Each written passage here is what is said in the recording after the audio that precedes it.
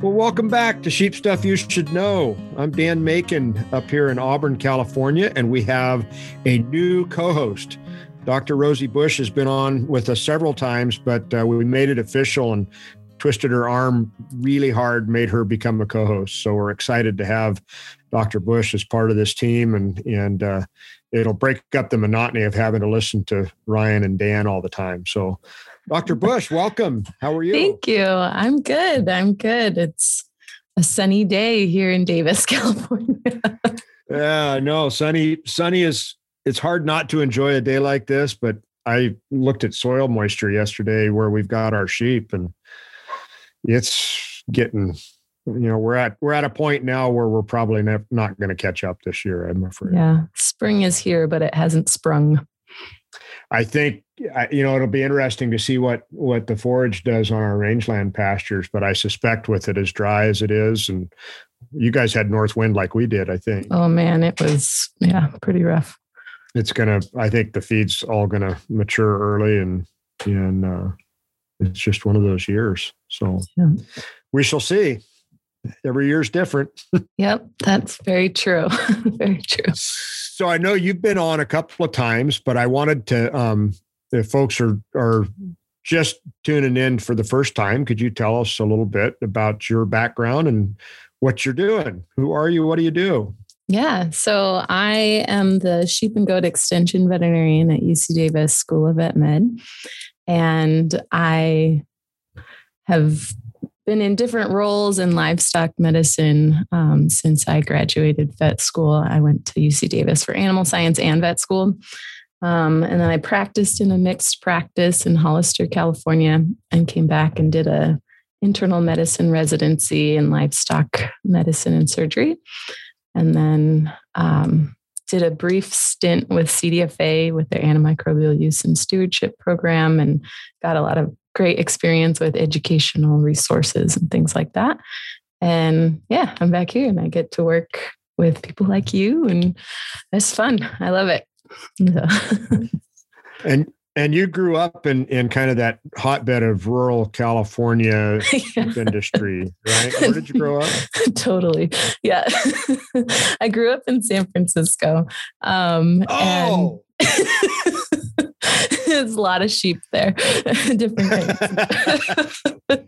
But I've always been really drawn to just agriculture and open spaces. And, when I said I want to go to Davis to go to vet school, it was kind of a shock to people because they didn't, even Davis is a pretty big town. People didn't, they thought they were just cows out there. So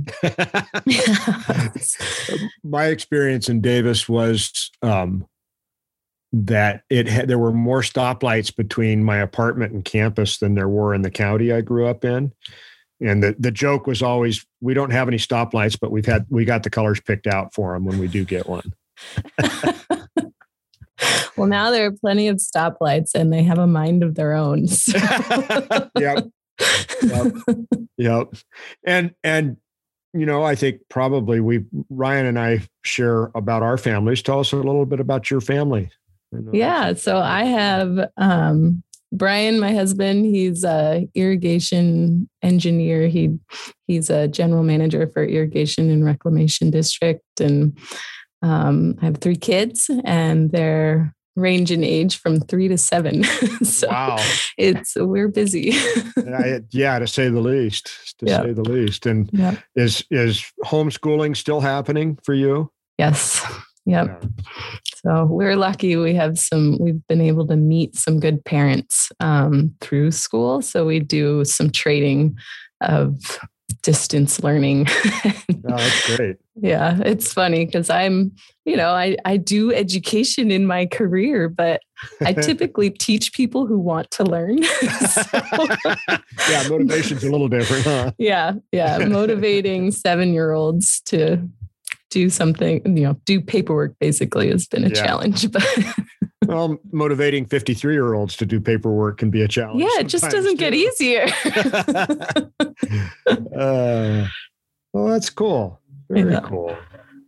So you had talked about some topics and I had talked about some topics, and I think we should just flip a coin, a virtual coin, Yeah. figure out what should we dive into the breeding soundness exam stuff? Does that? Yeah. I think sense? it's a timely topic. Yeah, I do Sounds too. good. You know, we're a little bit, my operation is a little bit off cycle, but I know there's an awful lot of California producers that'll be thinking about getting rams purchased and turned out here in the next 6 to 8 weeks. And we've got the California ram sale coming up in a couple of weeks down in Tulare. So definitely something that's on a lot of folks' minds right now. So I guess my first question is, what is a breeding soundness exam? What does that mean? Yeah. Well, so a breeding soundness exam is a pretty broad term. It can apply to both females and males. And, the first question that you might think about is, what is your reproductive history? So, what's your lambing rate? Have you had any challenges with dry ewes, abortions? So a lot of that's kind of like the big picture. You start with the open-ended funnel and then kind of narrow in. And then when we start focusing on rams, because rams have a huge impact on your genetic improvement for your flock, you're really going to want to make sure that they're doing their job. So part of that is just general health of the ram. So, looking at their behavior, looking at their body condition, if they have any signs of any kind of chronic diseases or parasites. And then you kind of get even more narrowed in and start looking at their reproductive tract. Okay. If they have any signs of swelling or abnormalities in their actual testes or epididymis, those can be signs of disease. And then also looking at their prepuce, which is where the penis will come out. If they have any inflammation or pizzle rot there, they're not going to want to extend or mount a ewe. And then you can actually have a vet come out and look at their actual swimmers and see if they have good morphology, so how they're shaped, and then if they're actually modal, so if they move across the slide under the microscope. And then also, I forgot, scrotal circumference has been very well studied in rams, and can have a huge impact on how many ewes they can cover, how many twins they have. So this is another one of those areas where having a vet client-patient relationship can be really critical, isn't it? Absolutely. Yeah. I think they've found that, over years, it's like a quarter to half of the rams can actually have unsatisfactory breeding soundness exams. So that's a pretty big impact on an operation. Absolutely. Absolutely. What are some of the diseases that you'd want to be aware of or thinking about as you're buying rams? What are things to look for?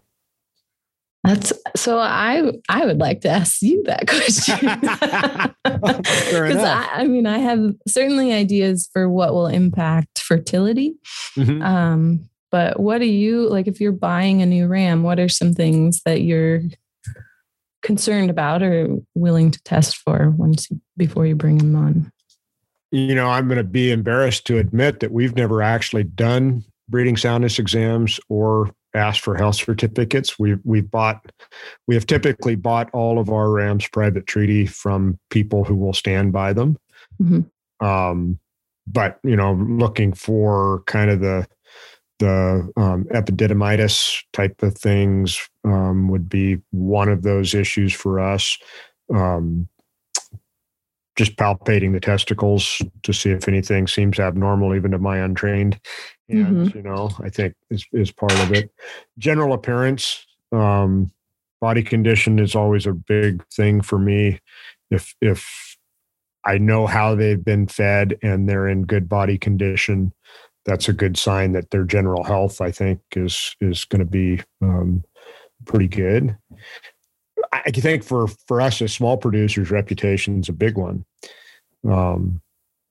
I will say that we've had an issue with different sets of rams in the last 2 years that we're trying to kind of figure out what's going on. And it's not that we've had fertility issues. It's that we've had a big gap between the big press of lambs early in our lambing season. And then obviously things slowed down and probably ewes were getting rebred and they don't lamb again till the very end of the lambing season. Yeah. And typically ewes will cycle together. Mm-hmm. So that's where we kind of think about how many rams you need per ewe.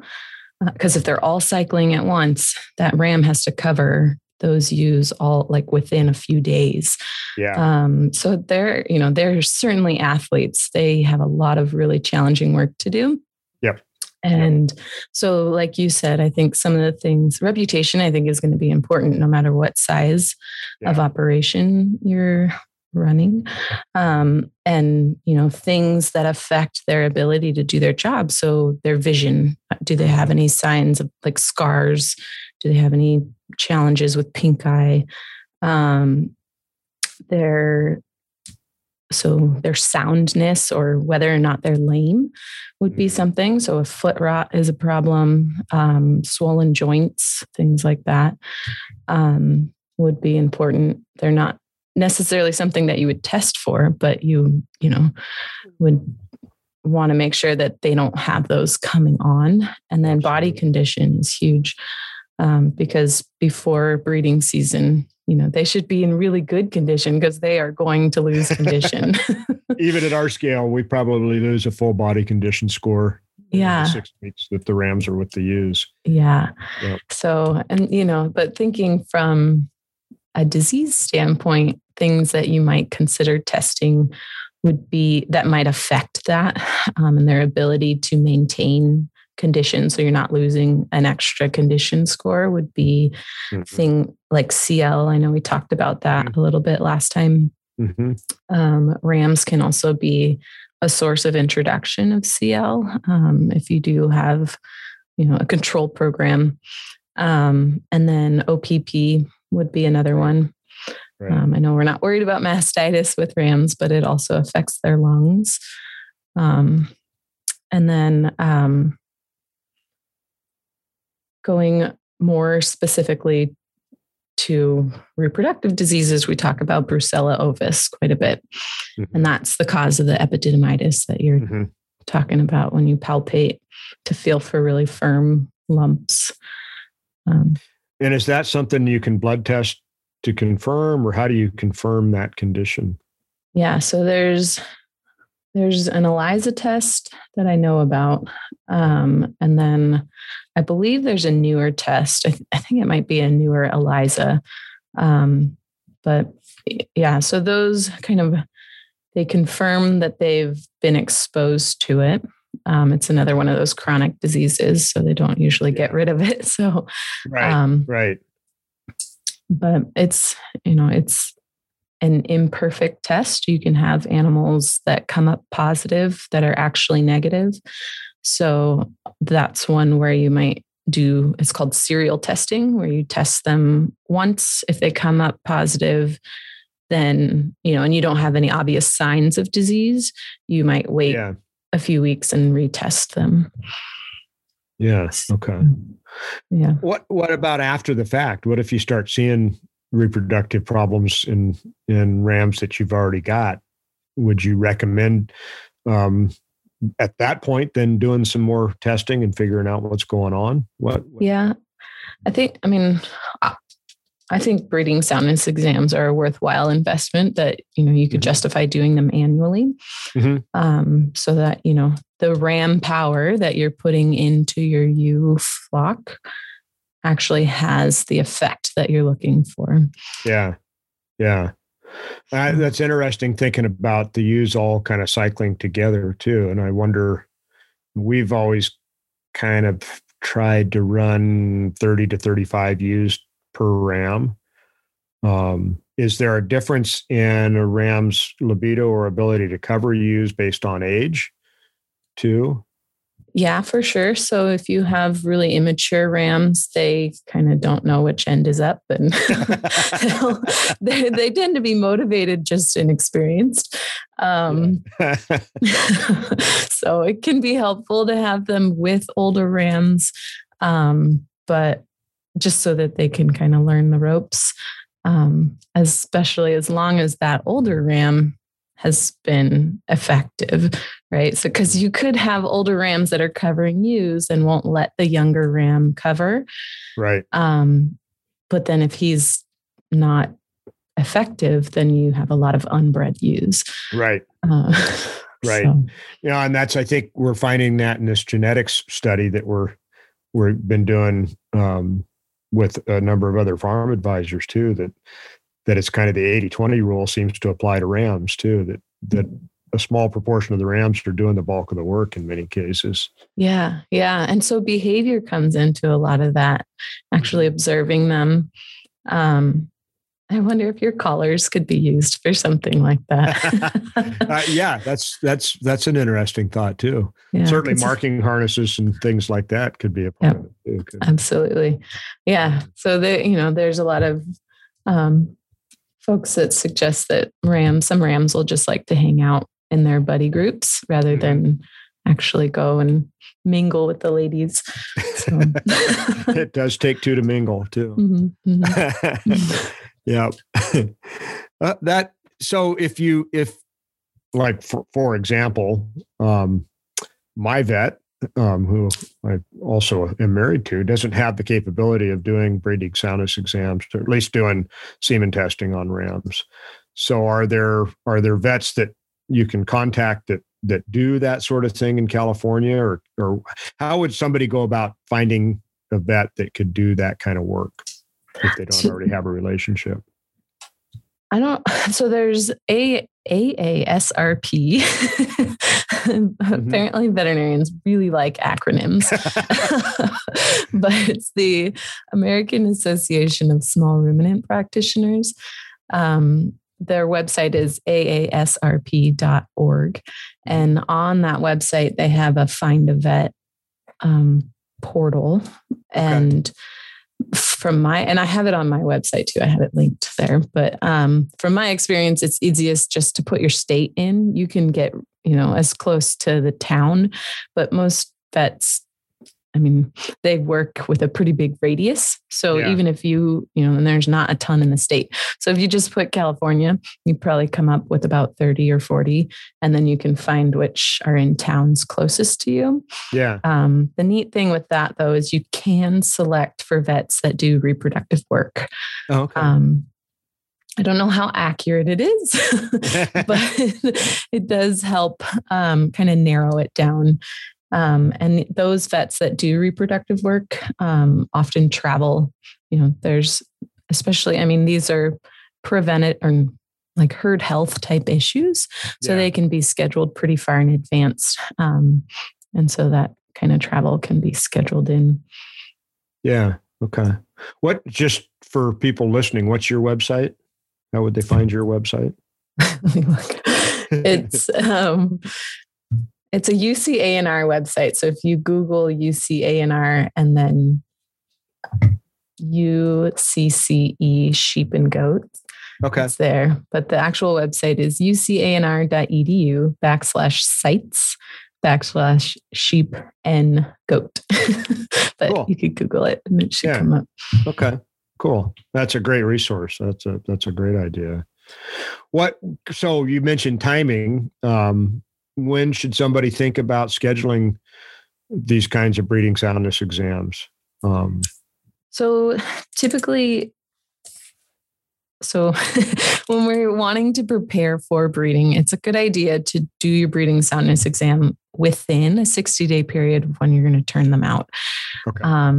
It's a bit challenging because if you do have rams that you have to kick out, you need to be able to find replacements. Right. But if you do it too far ahead of time, the development of sperm is pretty sensitive. And if you have a ram that gets sick, it takes 60 days before they can start developing semen again. Okay. So it's a good idea to be pretty close to that window so you have an idea of who's going to be most likely to be able to, reproduce. Yeah. But if you get further out, you may not, you may have an event happen and then they won't actually be able to do their job. Yeah. What kinds of is there any difference in the vaccination program for rams versus ewes that you would suggest in light of some of those issues? Or is it pretty much the same program? I usually want the rams to be vaccinated with the same type of program that you're using for your flock.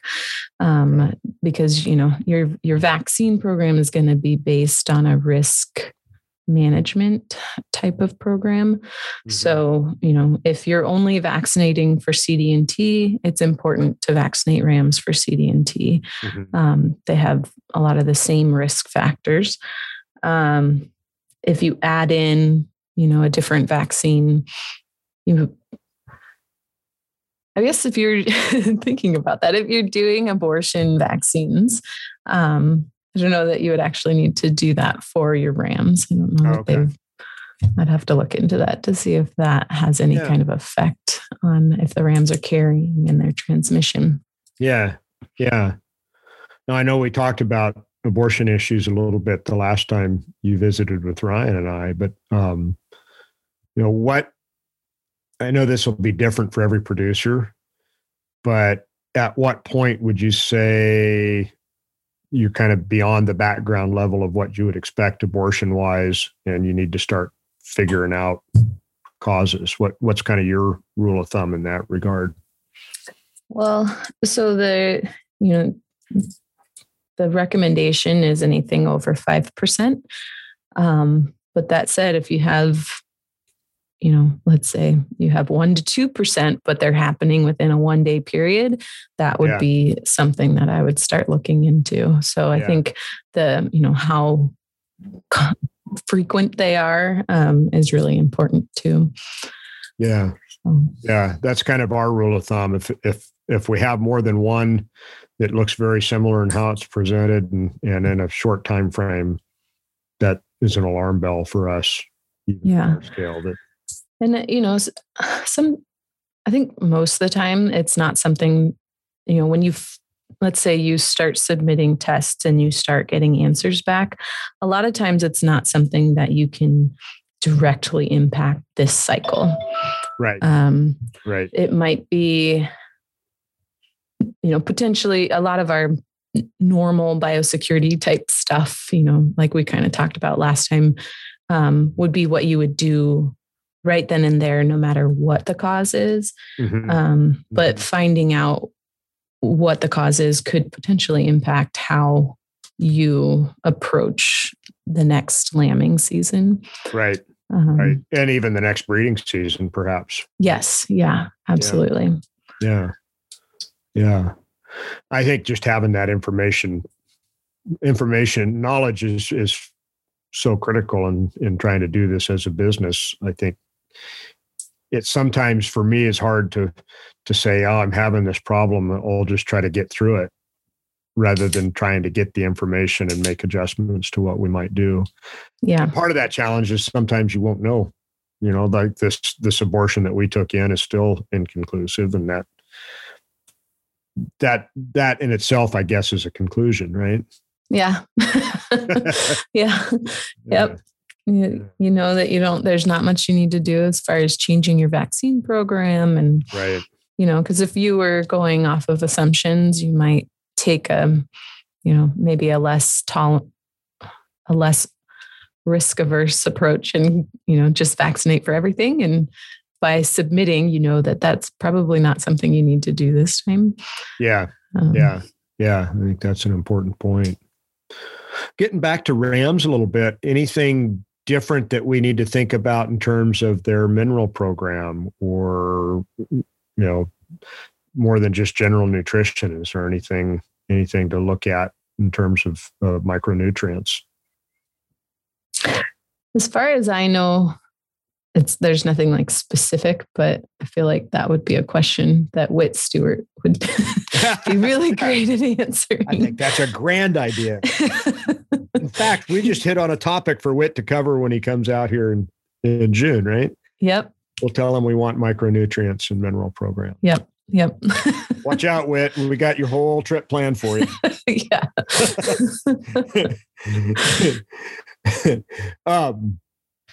So really, kind of knowing what your micronutrient status is in your forage or your feed resources is important regardless, right? Yeah.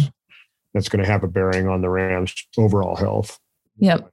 Yeah. And like you've said before, you're feeding the rumen, and these micronutrients are, really important for those rumen microbes also, for them to do their job. And so. Yeah. What else? So I let you ask me, what else should I be asking or looking at when I go look at rams? What's a reasonably cost-effective but important approach to ram selection for a producer? What would you recommend?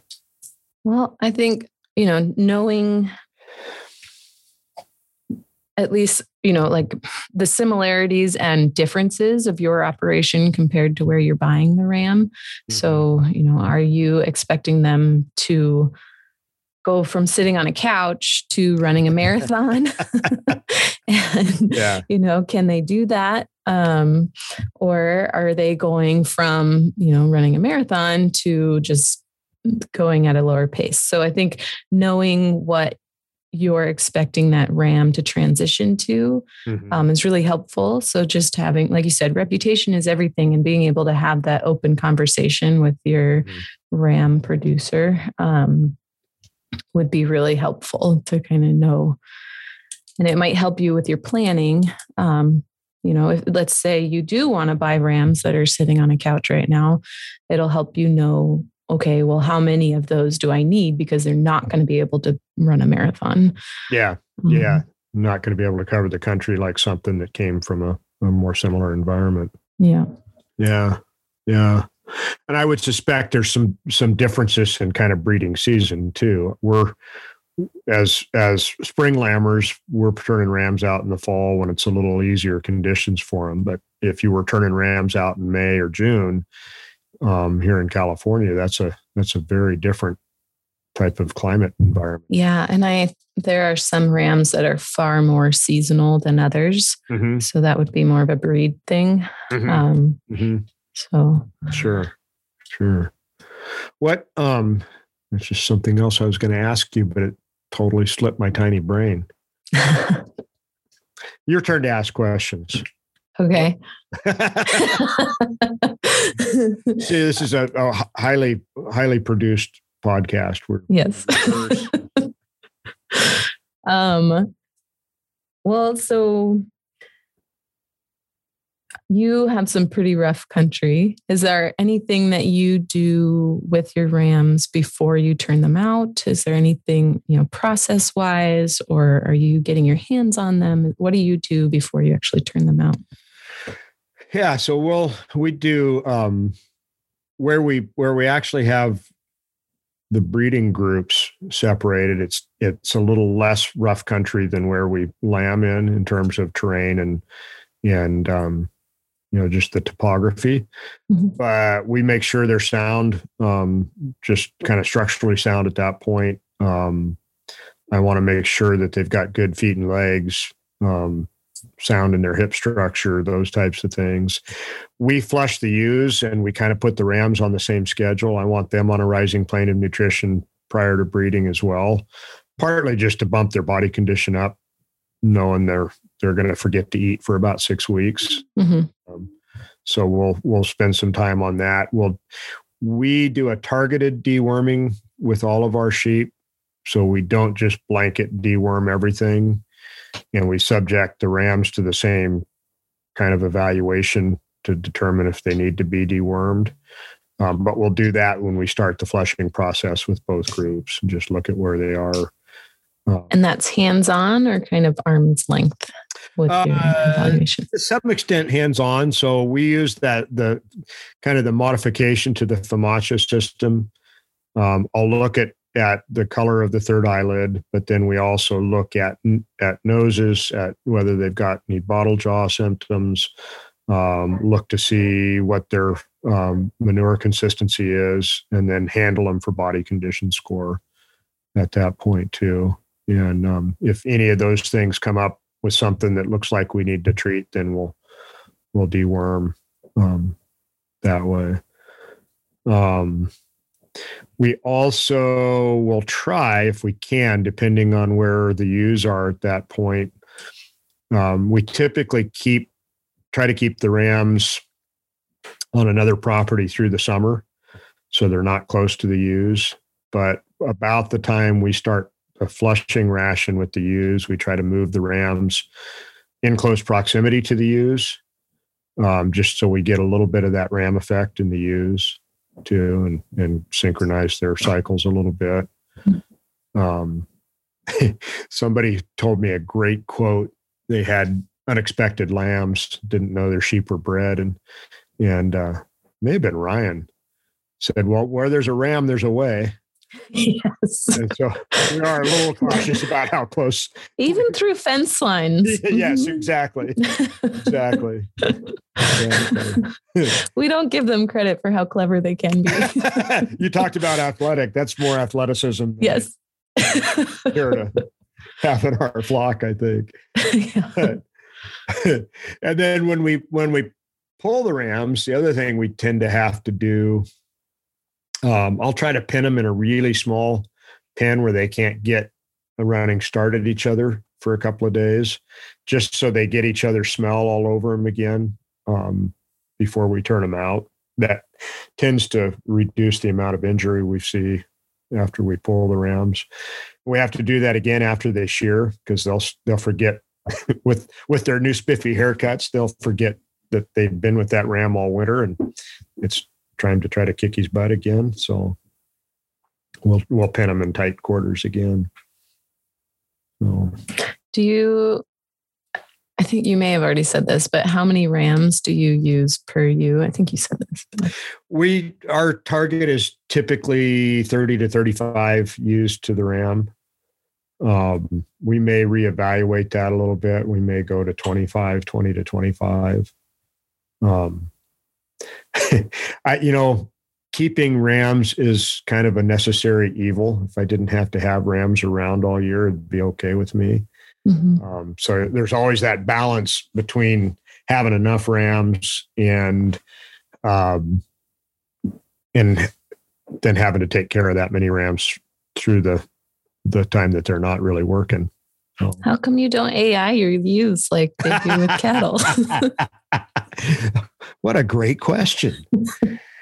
So I'm hopeful that maybe we'll get AI technology that would be transcervical, but at the moment it's all laparoscopic, right? In this, yep. At least here. Yeah. I helped when I was a little resident, a wee resident. I helped with a study that they were doing at UC Davis on looking at different cervix anatomy, and there are so many different shapes of cervix for sheep, and they make it really, really challenging. It's a barrier basically for any kind of AI transcervically. So I was going to ask you what the issue is. Is it basically just the diversity of cervical anatomy in sheep that makes that so difficult? Yeah, it's really, so like with cattle, you can get a pipette or a straw through the cervix, and you deposit intrauterine. Yeah. And, like with pigs, they have a corkscrew cervix, and there is a different device that you can just basically thread through the cervix, and it goes the same way. And in sheep, there is not that. I think the morphology, like the shapes are so different. that we can't actually get through the cervix. It's not like a neat little, perfect little tract. It kind of goes, there's big folds and it just, it's a maze. Yeah. I don't know how the ram does it. Talented ram. Right. So you basically, if you do want to do artificial insemination or any kind of advanced reproductive technologies, that's with laparoscopic AI.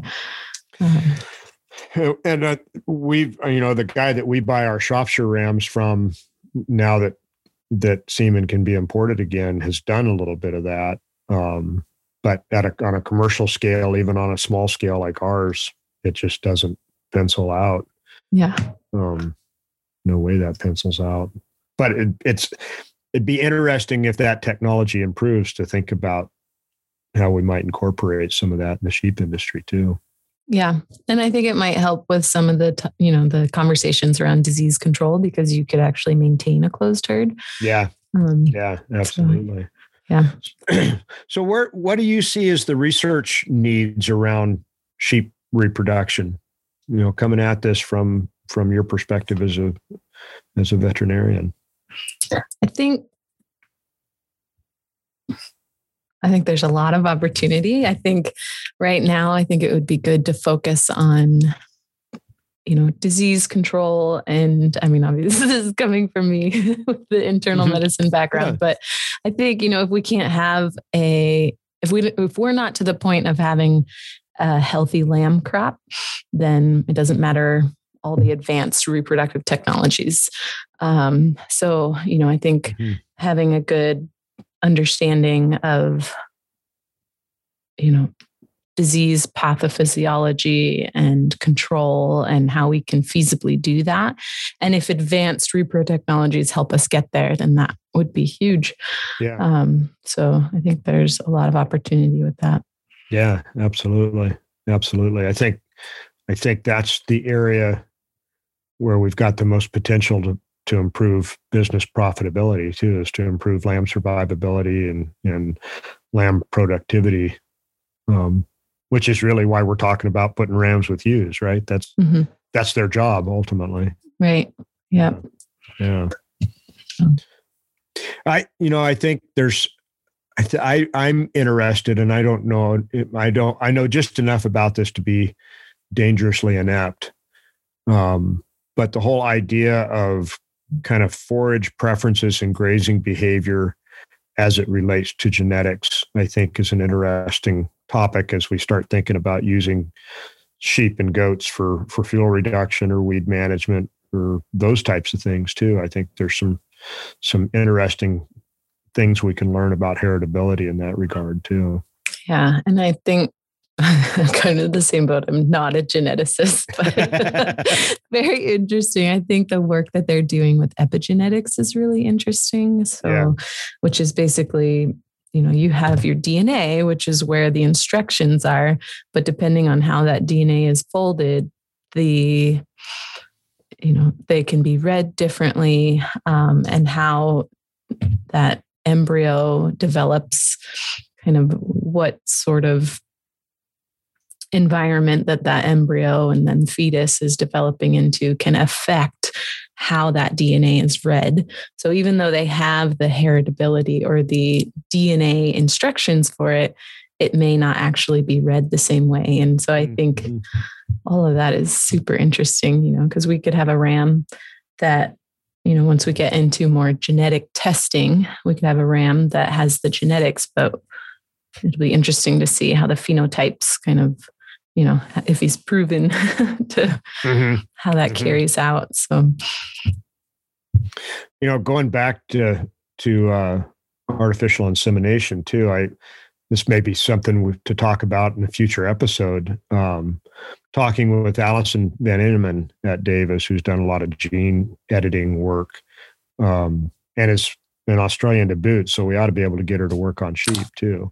Yeah. She's talked about some gene splicing techniques now that would allow you to do kind of live AI to allow the ram to do the artificial insemination. And I think there's some interesting opportunities to look at at that kind of technology with sheep too. Yeah, absolutely. And I think that would be huge for the sheep industry. Yeah, it would. It would. So tell me kind of what you hope to do now that you're, a world famous podcast host with an enormous audience, huge audience, international audience. What do you hope to cover over the coming months or learn about or talk about? Well, I've been in my academic world for so long. I really enjoy listening to your guys' podcast or our podcast. our. Just because I think that the different perspectives are really valuable. And I think, like you and Ryan have very different operations, and that kind of back and forth is really, really unique to have, something like this where you're really transparent and open. And so I hope to just offer a different perspective and hopefully sound pretty approachable. So if folks, do have questions, they can find me on Instagram and we can always, have discussions. And I certainly do not know everything, but I'm pretty well trained as being a problem solver. So, well, Ryan and I are excited because and intimidated because you've raised the expertise level of the podcast hosts like by 300%. So we got lots to learn. I really enjoy your real world applied type of talk. So.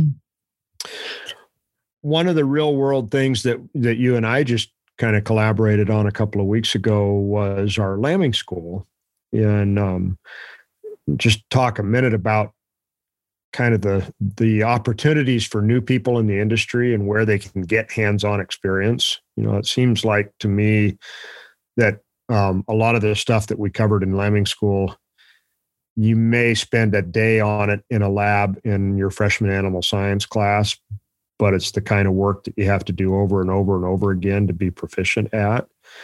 So where are those opportunities for new producers to get those hands-on skills? What can we be doing as an industry to do more of that? Yeah, that's such a good question. I think with folks that are interested in getting into agriculture, no matter what kind, I think, finding opportunities to, whether it's to, intern on farms or, find a job on a farm. I think those are really great experiences, and you can learn what you like and what you don't like. And right. I think, there's so much value in just experiencing. And then for those that do dive in and have animals, I think, there's your cooperative extension, your local county agents are a great resource. And if they don't know the answer to the question, they sure have a great network of folks that will help find that answer. Mm-hmm.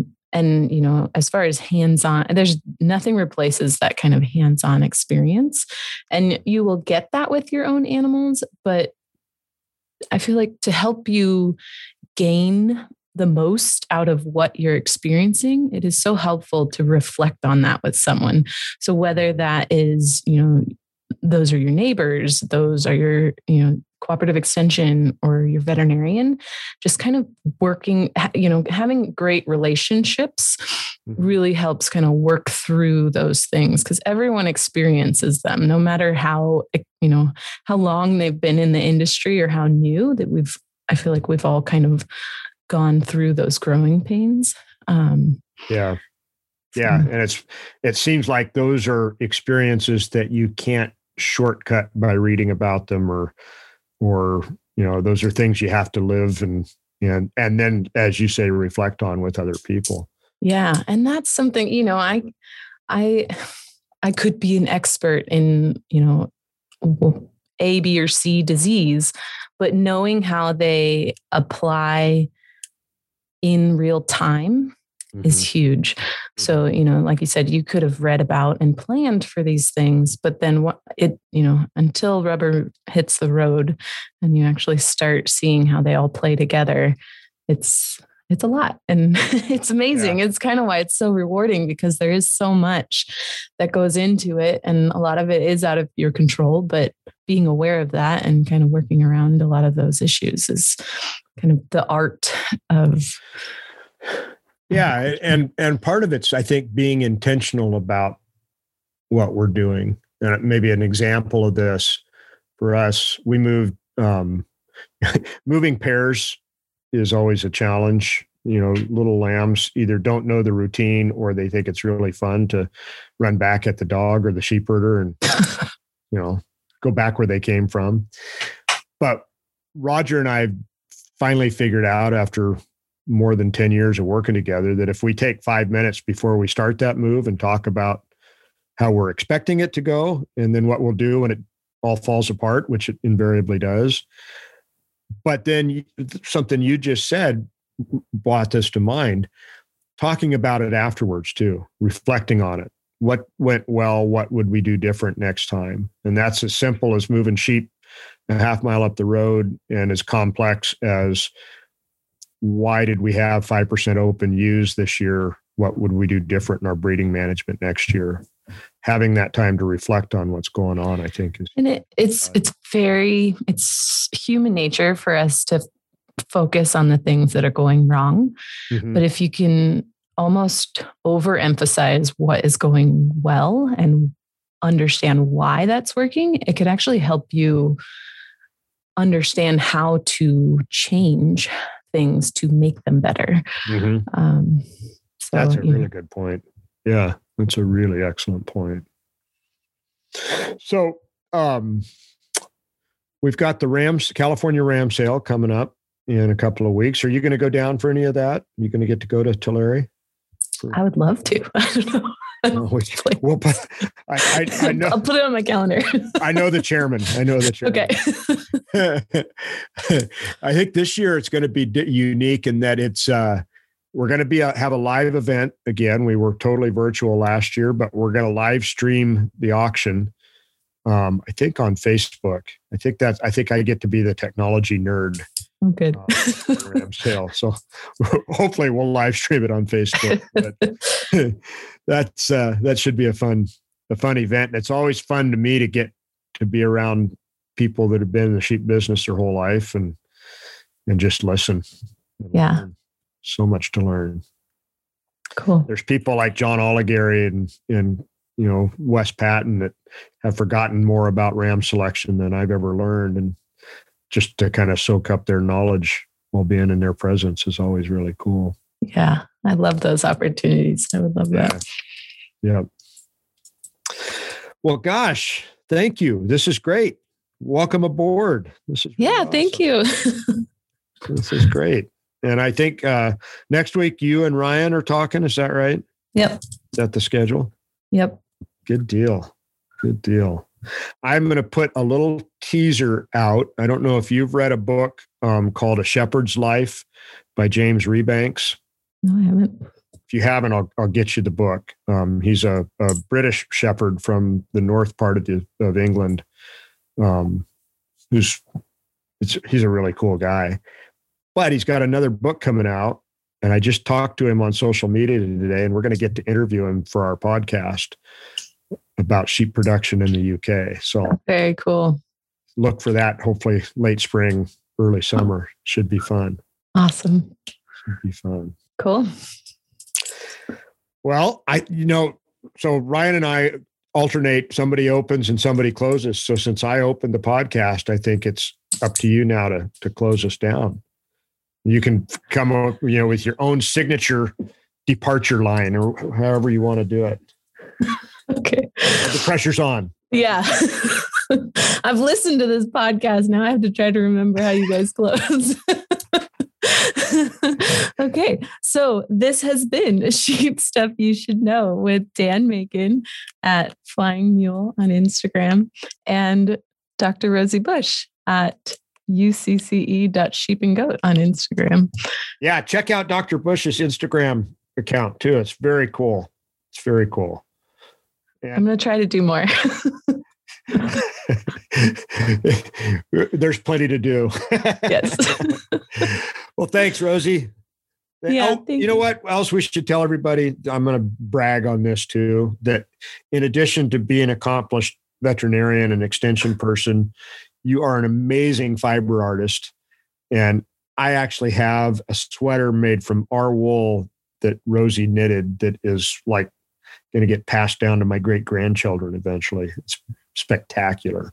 Thank you. It's actually, it's an addiction. I am so in love with it. It's amazing. I started at the beginning of this whole pandemic and I can't put it down. And it's just so neat to get to, I don't know, experience sheep in a whole different way. Yeah. Well, you're a real artist at doing it. So thank you. We'll talk to you in a couple of weeks. All right. Sounds good. Take care, Dan. Thanks, Rosie.